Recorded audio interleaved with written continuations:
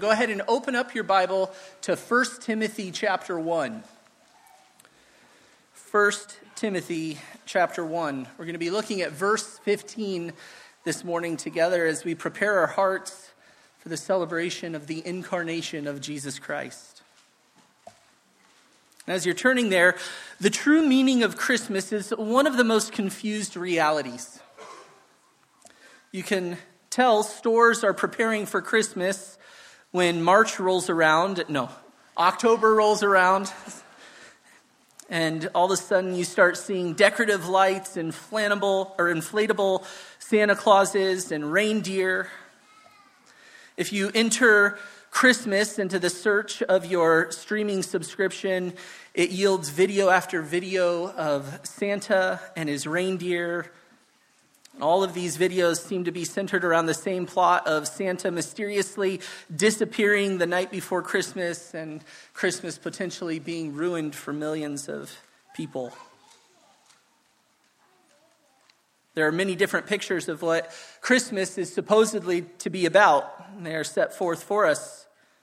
Christmas has been reduced at times to a moral evaluation of one's year. How did you do this last year? Were you good enough? Or maybe Christmas is about good things, but not the right thing, and so Christmas centers on family, or Christmas centers around cookies and sweets and fellowship and giving, and there's a bombardment of reduced versions or views of what Christmas is about.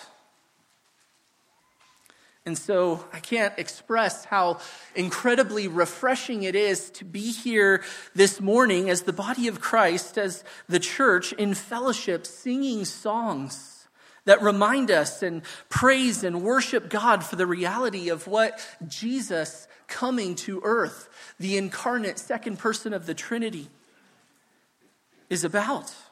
What God taking on flesh is truly about, and it is clear that you, Grace Bible Church, you love the true meaning of Christmas. I love that, and I appreciate that so much. And it flows out of you, and is a tremendous encouragement. But what I'd like to do this morning is to remind ourselves yet again of what Christmas is truly about. In the midst of all of the attempts around us to detract from what Christmas must be about, let us put our eyes on the pages of Scripture together this morning, which so clearly communicates why Jesus came into the world. So let's look at one verse that really captures the essence of Christmas in a mere statement. And let's let that guide our hearts this morning. 1 Timothy 1, verse 15. It is a trustworthy statement, deserving full acceptance, that Christ Jesus came into the world to save sinners, among whom I am the foremost of all. Would you pray with me? God, this morning as we join together as your people to worship your holy name, I pray that our hearts would be indeed fixed on you and your greatness, Lord, that you would let the truth of your word permeate within our hearts and really stay us this holiday season on what Christmas is all about, what it must be all about, what our celebration is for. Lord, I pray that you would capture our affections and our attention once again with the truth of your great gospel. We ask in Jesus' name, amen. This morning we're going to answer the question, what must I remember about the incarnation this Christmas? What must I remember about the incarnation this Christmas? With all of the activities, with all of the obligations, with all of the fun and the parties and the presents and the decorations and the treats, what must we as followers of Jesus Christ remember this Christmas? There's three things. 1 Timothy 1:15 demonstrates that the gospel mission of God in the incarnation is, number one, reliable. It is a reliable message. What we celebrate in Christmas is a reliable truth. Paul calls it a trustworthy statement. And in a fallen world where everything fails at some point, the reality of the gospel will not fail. The trustworthiness of the message of the gospel will never fail, regardless of us, regardless of our natural disposition to trust or not, regardless of if we have been betrayed in the past by false statements or false religions. This message will not fail. This message is trustworthy. It is reliable, and it must be trusted. This message of the gospel that Jesus entered into the world to save sinners, this message is trustworthy. It is reliable. There's nothing in this statement that is false, slanted, distorted, compromised, misleading, incomplete. We see that God took on flesh with a purpose to save sinners. There was not a hidden agenda of the divine. Jesus came in flesh to accomplish the Father's will for the Father's glory, which came about through the rescuing of sinful, hopeless, helpless, rebellious men and women, like me, like you. This is a truth you can count on. This is a fixed point of reference for our hearts. If you're ever struggling to know what to believe about God or what to believe about man, come back to this statement. This statement must be a buoy for our souls. And it seems like the most ludicrous statement, that God would take on flesh, that the Messiah would come to save sinners. Just look for a moment back at verse 15. The trustworthy statement of which Paul is describing is the statement that Christ Jesus came into the world to save sinners. That's the reliable truth. That's the trustworthy statement. That's what we can count on. And at first glance, it seems completely unfathomable that the Messiah would come to save sinners. The second person of the triune God would descend and come into the world to save godless enemies of God, to rescue those who were enemies of God, to rescue those who rebelled against him. And yet in this message that seems too good to be true, we see a faithful word, a trustworthy word, a good statement, a dependable reality, a never-failing truth. The world seems to encourage everyone to find their truth with no actual regard for the actual truth. And in the midst of a world like that, this statement stands above the rest as a trustworthy statement, a true statement, a dependable reality. The reality of what this truth represents is faithful, it is true, it is trustworthy. People make all sorts of claims. But this claim comes from the holy, righteous God. And this claim is reliable. It is trustworthy. We must remember that this Christmas. What must I remember about the incarnation this Christmas?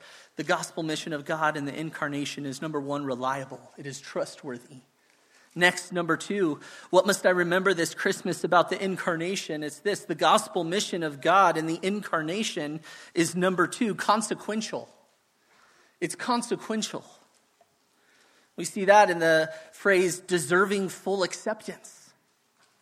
This is a consequential statement. This statement that communicates the gospel mission of Jesus' incarnation to rescue sinners, it is consequential. It is deserving of full acceptance. The word for deserving here could also be translated worthy. It is deserving or worthy of full acceptance. And this word was used to describe the tipping of the scale.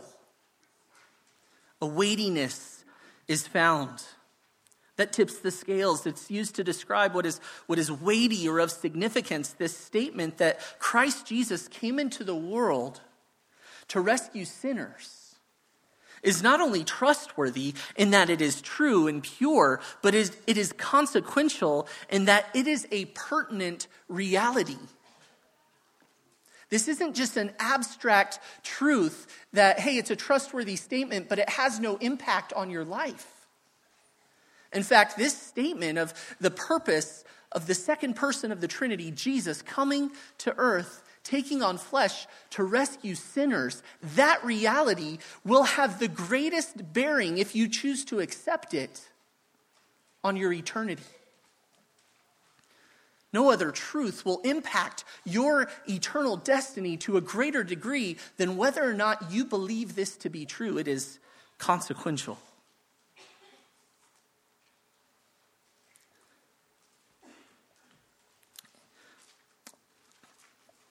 It is so significant that it demands full acceptance. It's worthy of full acceptance. And in being worthy of full acceptance, it does not simply mean a mere mental acceptance, but rather a faith that appropriates the statement for one's own soul. It is a spiritual apprehension of this reality. It is a complete acceptance in every way, without reservation, without hesitation, without doubt. It's not merely enough to say, oh, that Jesus came to the world. That's a nice story. I'll accept that. Yeah, okay, I'll give you that. No, this demands all of us to embrace this reality. It is worthy of, it tips the scales, it is deserving of full acceptance, full embracing. Does that describe you this morning? Have you accepted the reality of the gospel that Jesus entered into the world to save sinners? Have you accepted this completely? It is worthy of such acceptance, and anything less than full acceptance is actually rejection. Don't be deceived. Don't think that you can merely mentally attest to the reality of this truth and not fully embrace it.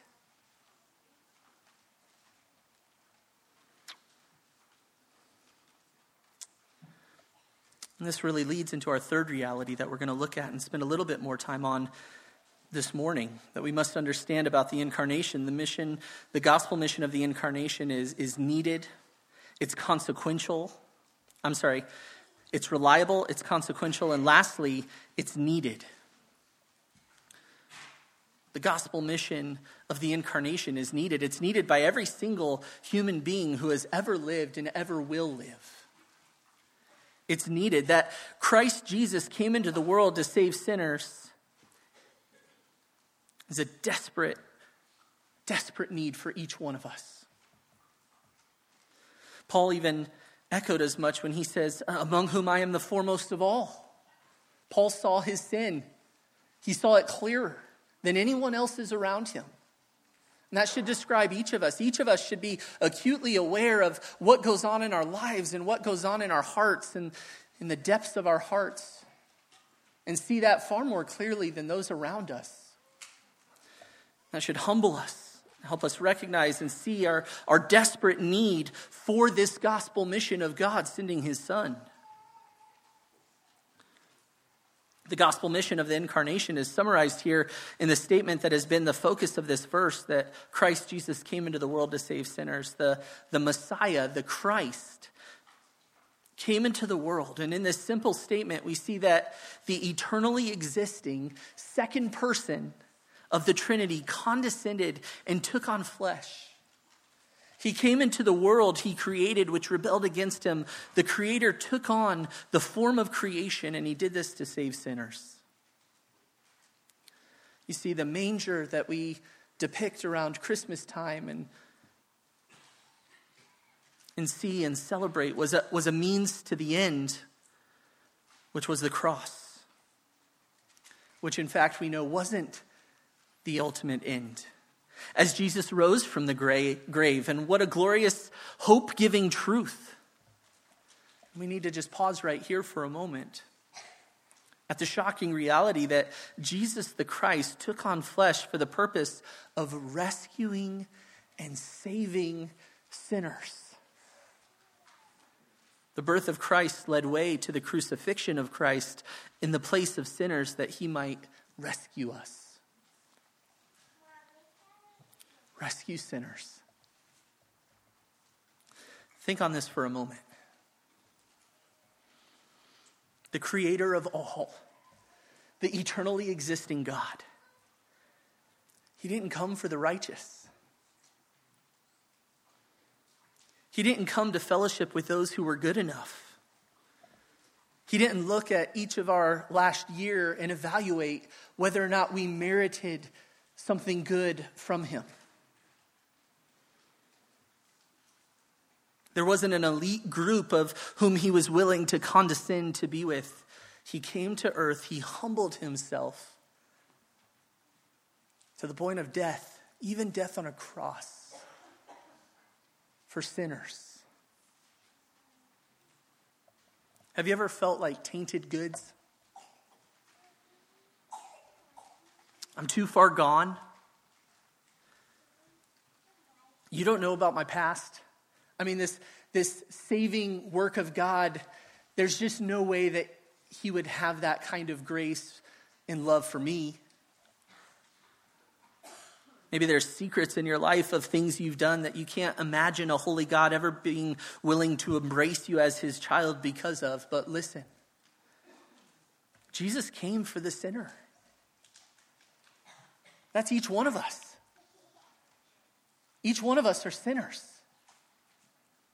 He came to rescue people like that. That's what makes the reality so captivating.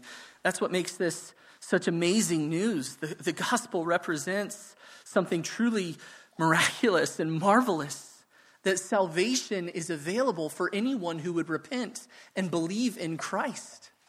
Jesus came to rescue sinners. He came for his people, that he would change, that he would redeem, that he would rescue, that he would call out of darkness and bring into light. And as he hung on the cross, he took the judgment, the punishment, the wrath of God for each one who would repent and believe and fully accept the reality of his work as the only means, the only acceptable means to satisfy the judgment that each one of us deserve. What a wonderful, wonderful truth. So much deeper, so much more significant, so trustworthy, reliable, consequential truth. The world can't touch this kind of celebration that would look to these things and worship God for them. The heart of Christmas is the heart of a loving God who would take on flesh, who would dwell among his creation, who would die in the place of rebels. Again, Paul calls himself the worst of sinners. Jesus came to save him. If you feel hopeless in your sin and are even doubting the reality that God would desire to save you, listen, it's a trustworthy statement. It's a trustworthy statement. It's reliable, and it deserves full acceptance. Christ Jesus came into the world to rescue sinners for all who would believe in him. Salvation is available for you, and being a sinner doesn't disqualify you from this offer of salvation. The filth of our sinfulness and desperate need of saving actually accentuates the beauty of Christmas. The heart of Christmas is this reality. Christ came into the world to save sinners. Christ was manifest to take away sin.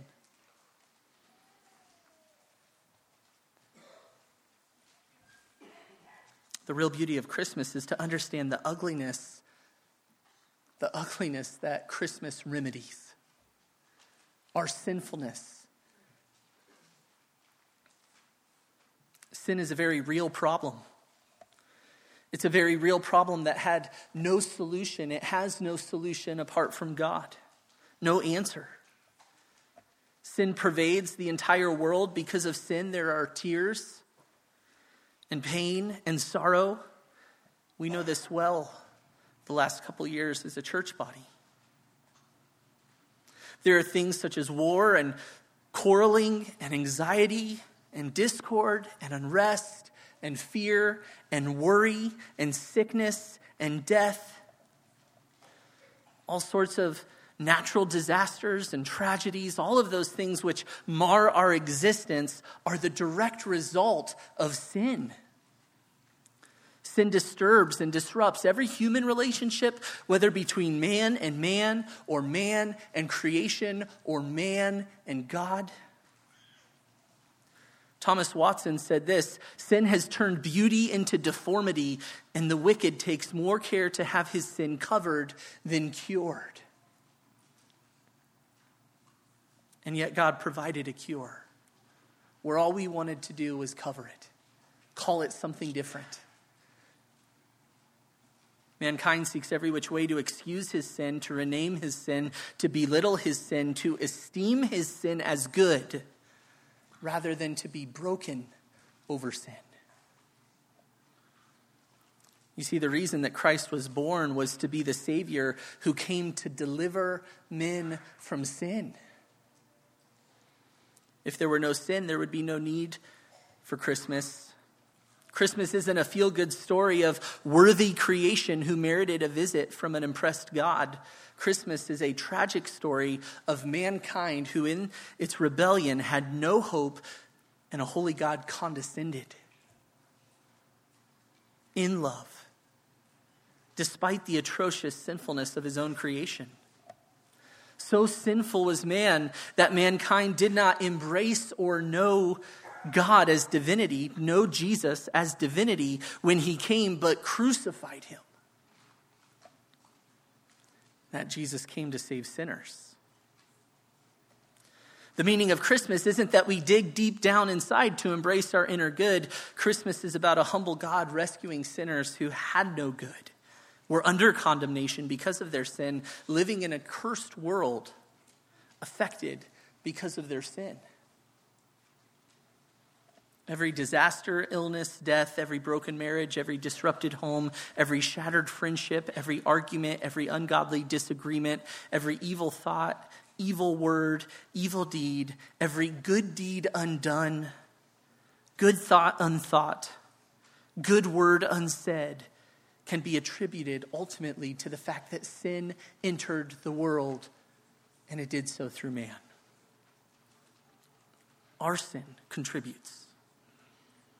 And what makes Christmas truly captivating, truly amazing, truly the feel-good story is something completely separate from us, and it has everything to do with God. What makes Christmas truly captivating, truly astonishing, truly amazing, truly worthy of intentional celebration and remembrance is the love of God. The love of God, who provided a way of salvation through his own Son coming in flesh, living in holiness under the law, what no one else could do, so that he would be an acceptable sacrifice and a suitable substitute for sinners as he went to the cross. When he went to the cross, he bore the wrath and the judgment and the condemnation for sin that all who believe in Jesus deserved. If you're a Christian, he hung in your place. We can celebrate today because of his sorrow on that day. This is what Jesus did, and it's what he accomplished. And he accomplished all that he set out to do. You see, it's a reliable truth. It deserves full acceptance. The incarnation was completely effective. Nothing should have happened, but didn't. Everything went according to God's perfect plan to accomplish God's intentions. Nothing happened that shouldn't have happened, and nothing didn't happen that should have. Everything God intended was accomplished, and in Jesus' first coming, it has paved the way for salvation through his perfect life, sacrificial death, and his resurrection for the forgiveness of sins. And it has paved a way for his second coming, which will bring the fulfillment of all of his promises, his perfect reign. The effects of sin on this earth will be lessened until the day that this heaven and earth are done away with. You see, we just cannot let ourselves limit our celebration of Christmas. What the incarnation represents and reveals is truly amazing, truly astonishing. It is life-giving. It is hope-bringing. It is comfort for the afflicted. It is strengthening for the weary. It is hope for the hopeless. It brings life to those spiritually dead. It brings joy to the faint of heart. And most importantly, it is a means of reconciliation for the rebel to God. All that God would be glorified, seen as the great God that he is. And the only way that Christmas can mean this to you is if you are one of those whom Jesus came to save. Jesus came to save sinners. Have you accepted this reality? Is this true of your heart? If it is, then I encourage you, remember these things as we celebrate the birth of our Savior. Rejoice in these things. Worship God because of these things. Stay your heart in moments of despair with these things. If that is not you, I would plead with you to repent. That is, to turn from a rejection of God. Embrace him. Accept him. Believe upon him. What must we remember about the incarnation this Christmas? We must remember a benevolent God who condescended, taking on flesh, so that he might provide a way through his own death to save sinners. Let every gift you give this Christmas, every gift you receive, remind you of the greatest gift of all, which is Christ Jesus. Let us know this reliable, trustworthy message, accepting it fully, knowing that we stand right next to Paul, who states that Jesus came to rescue sinners, of whom he is the foremost. We all desperately needed Christ to enter the world. We all desperately needed to be saved from our sins. And he has provided a way.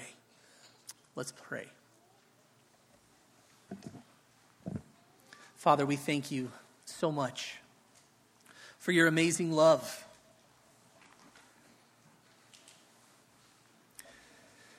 We thank you that you took on flesh, that Jesus, you came to earth.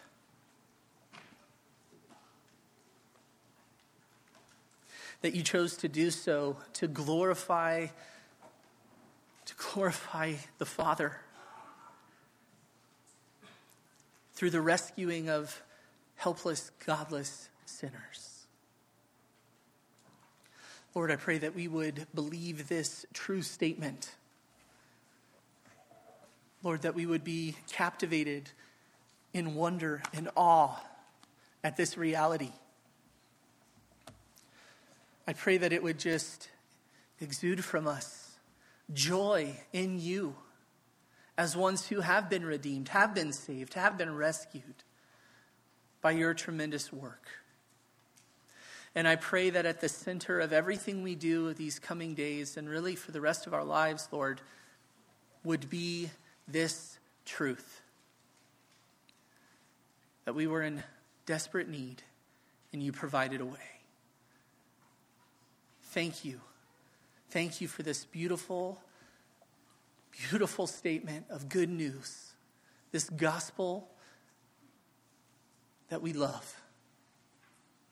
We praise you and we thank you. We pray in Jesus' name. Amen.